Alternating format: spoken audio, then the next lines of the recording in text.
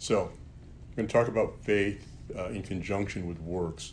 And Kelly did read from Hebrews 11 this morning, and that's known as, in some circles, as the Faith Hall of Fame, so to speak. A lot of different characters are mentioned who have great faith. And when you read Hebrews 11, one thing that jumped out to me in it is that the people that it talked about, okay? These are people who practiced their faith, but none of them were really, there are a couple of kings mentioned, I guess, but most of them are very humble people, spiritually humble people, humble not only spiritually, but in their everyday lives. People who made mistakes, with the exception of maybe Enoch, who says he was taken up and didn't see death, but and Abel, who presented God with the proper sacrifices. But Noah, Abraham, Sarah, Isaac, Jacob, they all had their challenges. They all had their challenges. But they're mentioned here as people having great faith. Rahab, Gideon, David. So I want you to keep that in mind. In James, the second chapter, it reads, if a brother or sister is poorly clothed, and this is James, the second chapter, verses 15 through 18. If a brother or sister is poorly clothed and lacks daily food, and one of them says to them, go in peace, keep warm, eat well, but you do not give them what the body needs, what good is it? So also faith, if it does not have works, is dead, being by itself. But some will say, you have faith and I have works. Show me your faith without works, and I will show you faith by my works. So it's talking there about faith and works. And when I read that, I say, well, what does it mean here, faith and works? We're not really supposed to be trying to work our way towards salvation. I mean, that was what was going on with the Pharisees there when Jesus walked the earth. I mean, the Pharisees felt that they were doing the right things, the correct things. They were kind of working their way down a checklist of things that they should be doing, and that's what made them righteous. Well, if you tell me, or if someone tells you, I'm happy, or if someone says to you, I'm angry or I'm upset, what does that mean? Usually when someone says that to you, there's some outward evidence that they're angry or that they're happy or they're upset. They're just not saying it. Because if they said, well, I'm happy, and they're just, oh, that doesn't mean anything. They're not showing you anything. It's usually an outward evidence of, a state of being happy or being angry. And when we state we have faith, it shouldn't be an isolated state of intellectualism. And what I mean by that is, just something that we conjured up in our mind, something that we're saying that we are. I think faith should be a permanent condition, and faith should be evident.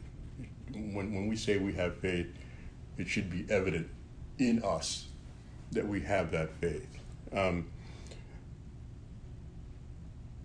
And that's really what works are when I talk about scriptural works. Scriptural works are not deliberate, calculated reactions to personal faith. It's not like something that you're calculated thinking that I'm going to do this, and this way I'll show that I'm faithful, or this way I'm being faithful. And scriptural works are not an attempt to curry favor with God or people. So we're not doing works of faith because, I want Kelly to see that I'm a faithful person. Okay, I want Blake to know that I'm faithful. We can say, well, he's a very faithful guy. Or we're not doing it to curry favor with God either. Well, God, look what I did. It's kind of like the two people who went into the temple to pray. And the Pharisee was basically trying to curry favor with God through his prayers. I think scriptural works are a byproduct of our individual faith. And what I mean by that, by a byproduct. A byproduct is a secondary result inevitably produced in doing or producing something else. So if we have true scriptural faith, our works are going to be inevitable. It's not going to be something we can conjure up or think about or calculate. We're going to do this. It's going to be just an inevitability of our lives. In other words, scriptural works are the consequence or the consequences of our faith. Or, I don't know if I'm going to pronounce this correctly, correlate? Is it correlate? It's an amendment to a will. So it's a direct natural result. It's there, and that's what our faith should be. So what I want to do this morning is examine examples of works produced by faith, those inevitable natural consequences of great personal faith. And it's also kind of interesting this morning when I was putting this together that I didn't, a couple of the characters I'm going to talk about this morning, we covered in our Bible class. Kelly covered a couple of them in our Bible class this morning. I'm going to talk about them from a little bit different vantage point. First one I want to talk about is turn to 2 Kings chapter 5.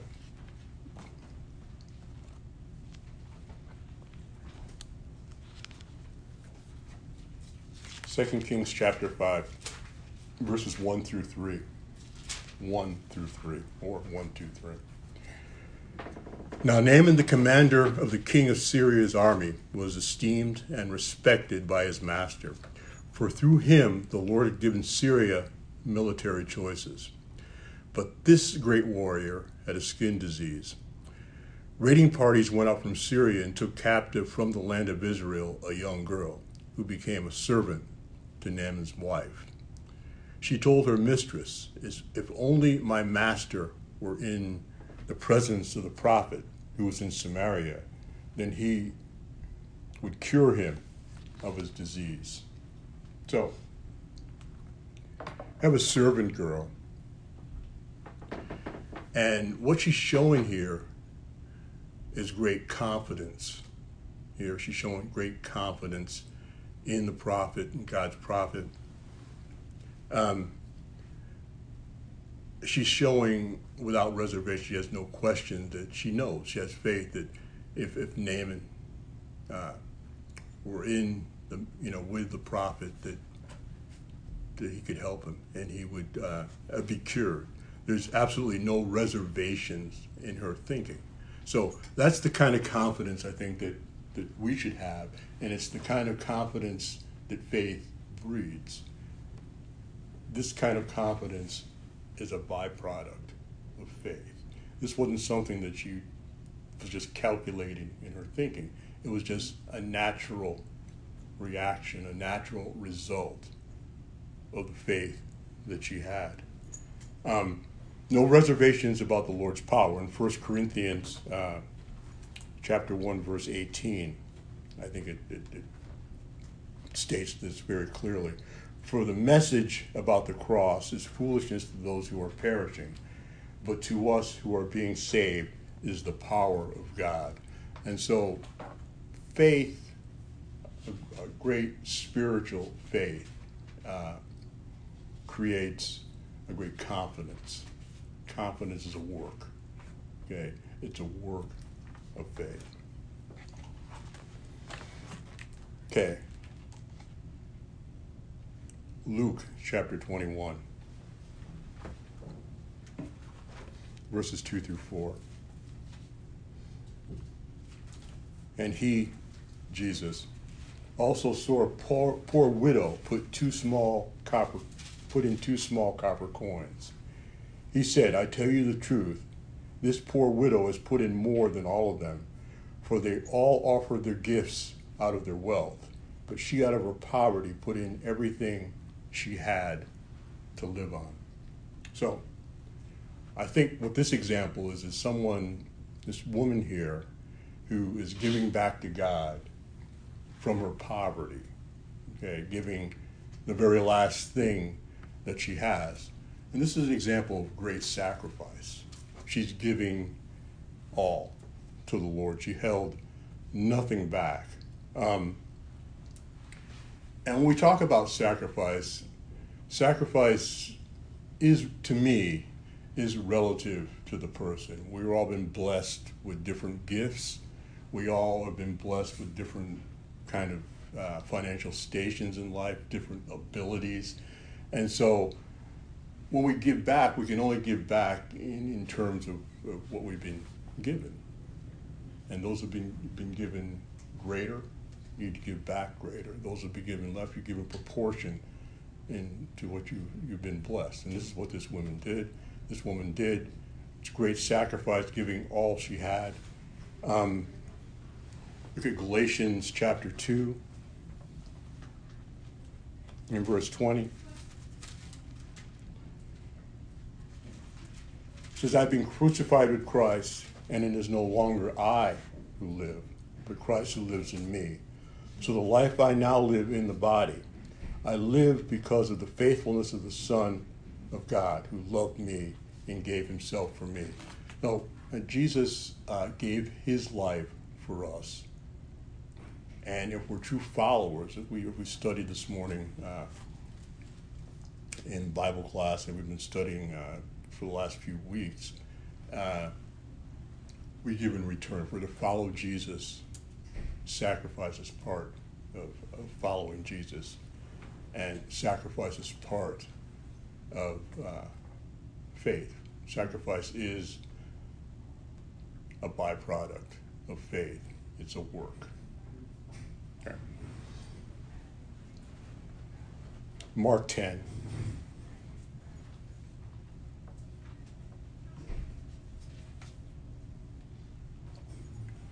Mark 10, verses 17 through 21.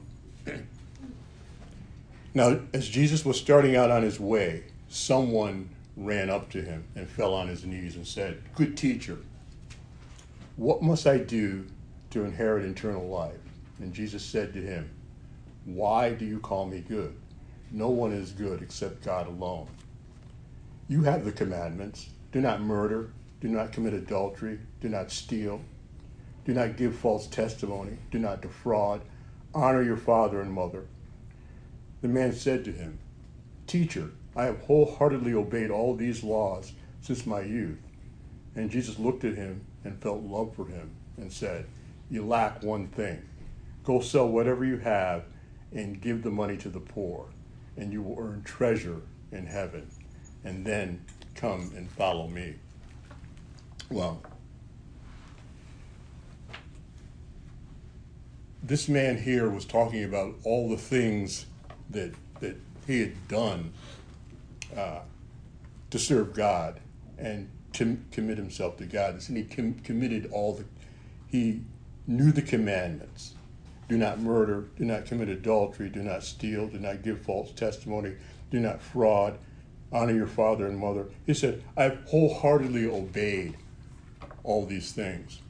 And when I was talking about the characters, the heroes in Hebrews 11 that Kelly read, when I mentioned that these were humble people, what I meant by that in a way was that they weren't priests.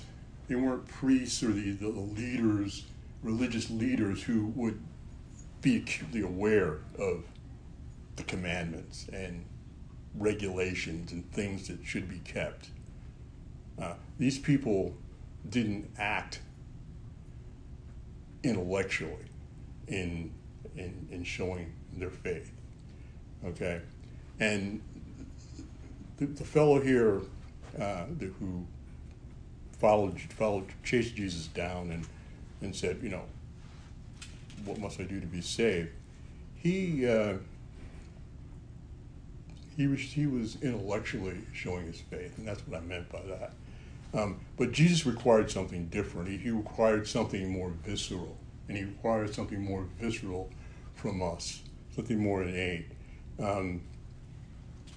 something more precious from us is desired by Jesus. And so, which is different than the poor woman who put in just her 2 mites. She gave all she had. This guy here is kind of just giving, I don't want to say superficially, but he's following rules. Okay, and that's kind of the difference. Okay, Acts. Let's turn to Acts chapter 23. Acts chapter 23, verses 12 through 22.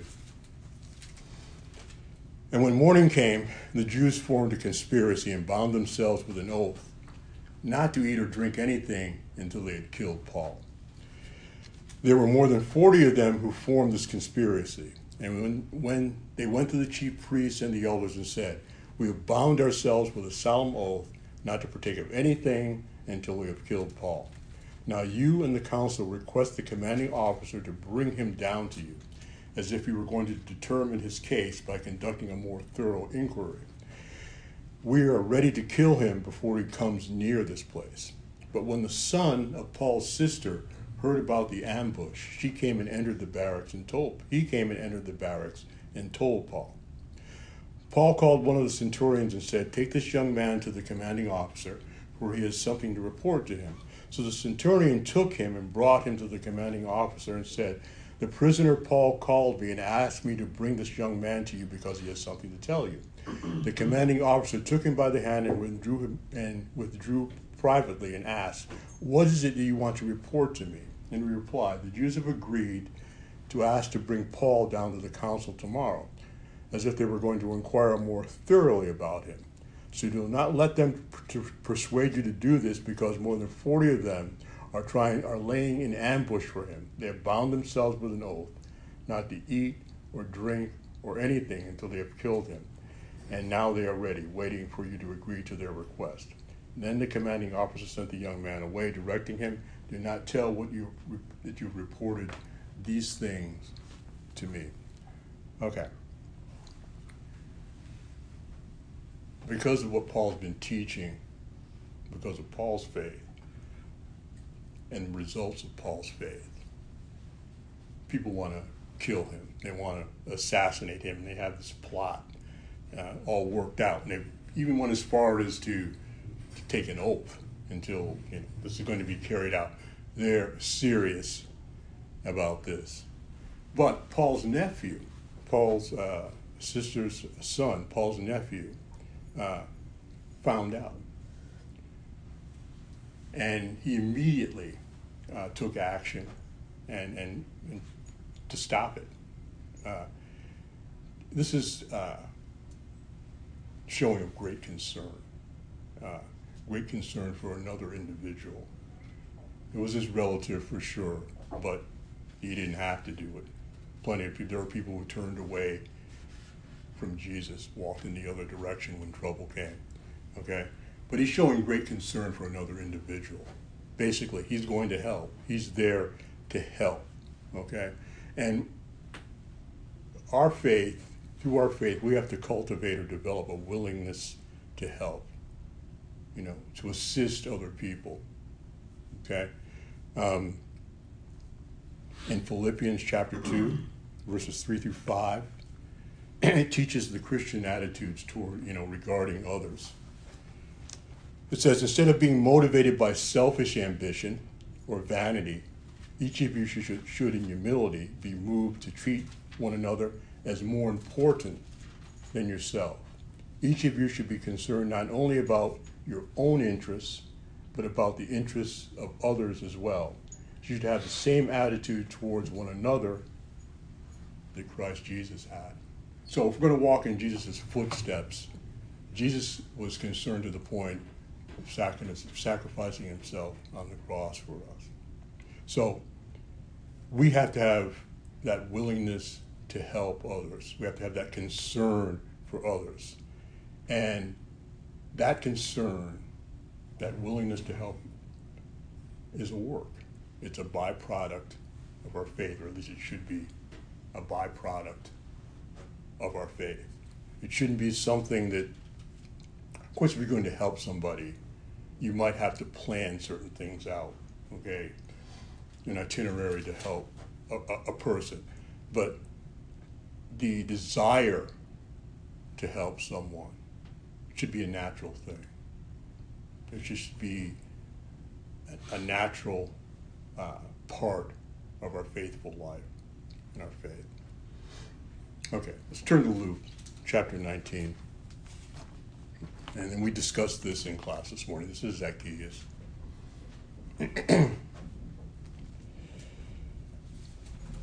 When Jesus entered Jericho and was passing through it, chapter 19, verses 1 through 8. Jesus entered Jericho and was passing through it. Now a man named Zacchaeus was there. He was a chief tax collector and was rich. He was trying to get a look at Jesus, but being short, he could not see over the crowd. So he ran on ahead and climbed up into the sycamore tree to see him, because Jesus was going to pass that way. And when Jesus came to that place, he looked up and said to him, Zacchaeus, come down quickly, because I must stay at your house today. So he came down quickly and welcomed Jesus joyfully. And when the people saw it, they all complained. He is gone to be a guest of a man who was a sinner. But Zacchaeus stopped and said to the Lord, look, Lord, half of my possessions I give to the poor, and if I have cheated anyone, I am paying back 4 times as much. Okay. Zacchaeus is a tax collector. The Jewish elite and the Jewish people in general looked at tax collectors as reprobates. They basically cheated people out of their money, and by and large, they lived pretty good. They had material things. They looked at the tax collectors as sinners. As you know, when Jesus was having a meal, they accused him of eating with tax collectors and sinners.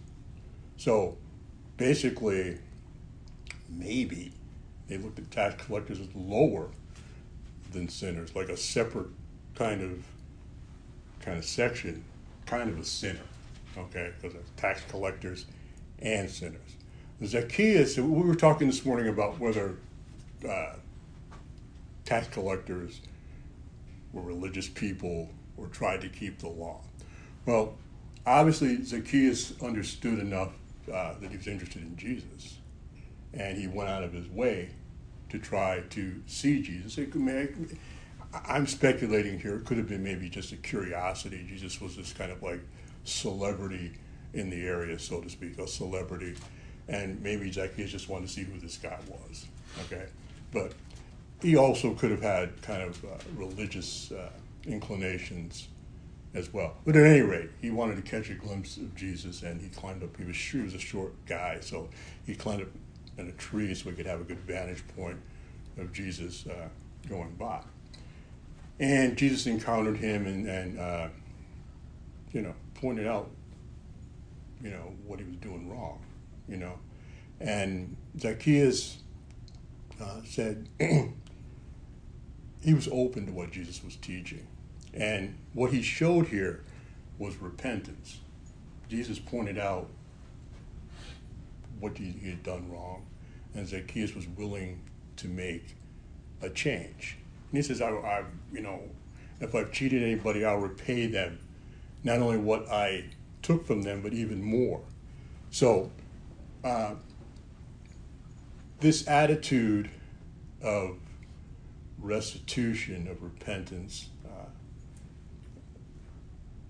is part of our faith. It's a work of our faith. And Zacchaeus is showing this here. When we repent, when we show restitution to another person, to God, and we talked about this a couple of weeks ago in one of our classes, it's more than just saying you're sorry. Okay, that's kind of like, I'm happy, just saying it, intellectualizing it. Oh, well, I'm telling you that I'm sorry. Okay, but true restitution comes from your heart. It's an extension of our faith. Okay. Matthew chapter 9.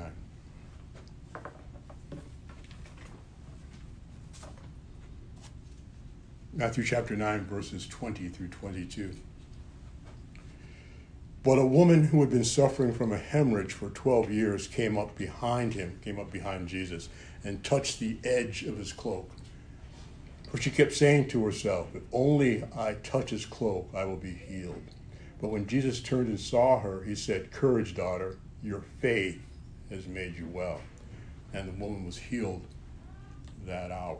Okay, this is a woman with a blood issue. She was continuously bleeding. And she wanted to be cured from that suffering. And like I said, Jesus would pass through these towns, through these communities, and there would be a crush of people following Jesus. But she made her way close to Jesus, so close that she could touch his cloak. And she, for one thing, I don't know, it doesn't say or give a description of, what this woman looked like, or how big she was, or how small she was, how strong or frail she was. But I know I've been in some serious crowds, okay, going to different events, okay? And for instance, I've gone down here to the Mercedes-Benz to see different events like soccer matches and things like that. And there's some serious crowds, okay? Lived in New York City, and there's no crowd larger and more aggressive than the evening rush hour crowd to get home, trying to get down into the subway and get on the train and get out of town, get out of Manhattan. And sometimes you just got to go with the flow. Sometimes you can't fight it. You just got to go. And here was a woman who was trying to get to Jesus, probably in a huge, kind of an aggressive crowd, okay? And somehow she had the determination to make her way to Jesus I just touch his cloak, and my malady will be cured. This woman had great hope. She had great hope. She, this was the answer. Maybe she didn't know that much about Jesus. Maybe she only knew superficial things about Jesus, and maybe what she'd heard about what happened in another town. But she had this hope that, well, this man can help me. And she made her way to Jesus and touched his cloak, and she was cured. She had a strong belief, and that strong belief was the basis of her hope. And hope is a strong basis for faith. It's a byproduct of her faith. And that was in Hebrews 1, the first verse, when it talks about faith, strong belief. So let's turn to Luke again. We'll turn to Luke chapter 10. Luke 10.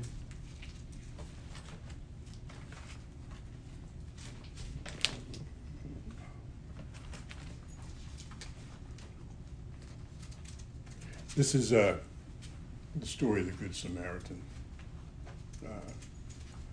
We all remember this story. The Samaritans were looked down upon by the Jewish people. And so Jesus uses this parable to teach, I think, compassion. I think what he's teaching here is compassion.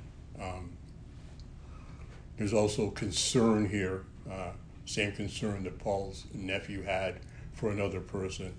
But this is compassion. Someone of a group of people who despise you, look down upon you, and if the situations were reversed, probably wouldn't have stopped. They probably would have walked on by. As a matter of fact, people of their own group saw him, and walked by. Okay? So,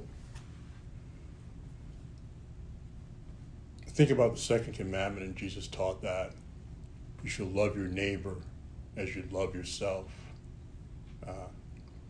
And our neighbor is anyone who needs that love and that compassion. And that's a byproduct of our faith. That compassion, that I care attitude is a work and a byproduct of our faith.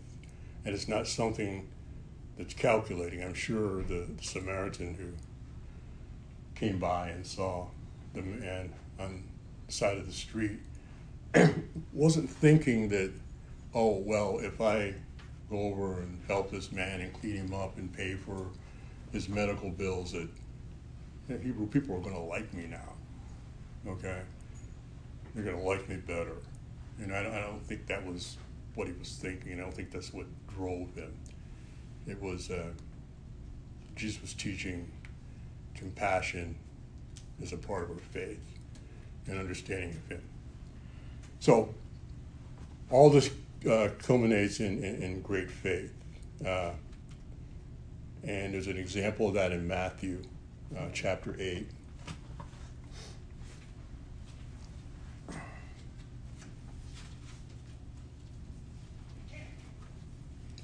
Matthew chapter 8, 5 through 10. And when he entered Capernaum, the centurion came to him asking for help. Lord, my servant is lying home paralyzed in terrible anguish. Jesus said to him, I will come and heal him.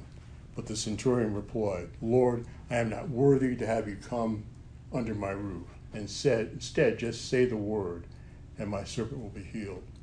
For I too am a man under authority, with soldiers under me. And I say to this one, go, and he goes, and to another, come, and he comes, and to my slave, do this, and he does it.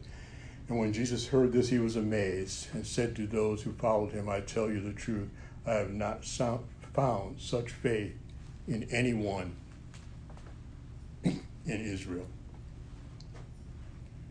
This is a man who had great faith, and he related it to his own life. He understood. It's the kind of faith that, just say it, Jesus. If you just say it, it's done.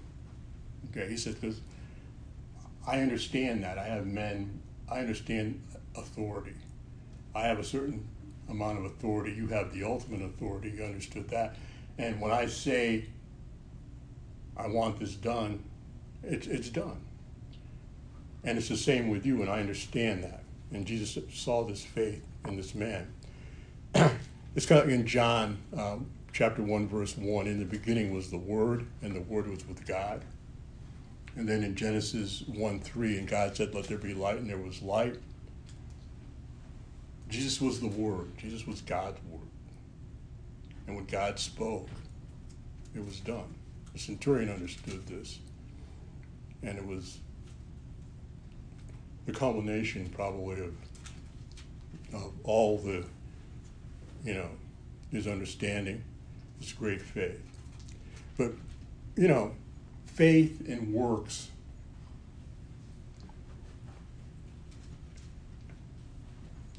I don't want to say, it should be intuitive.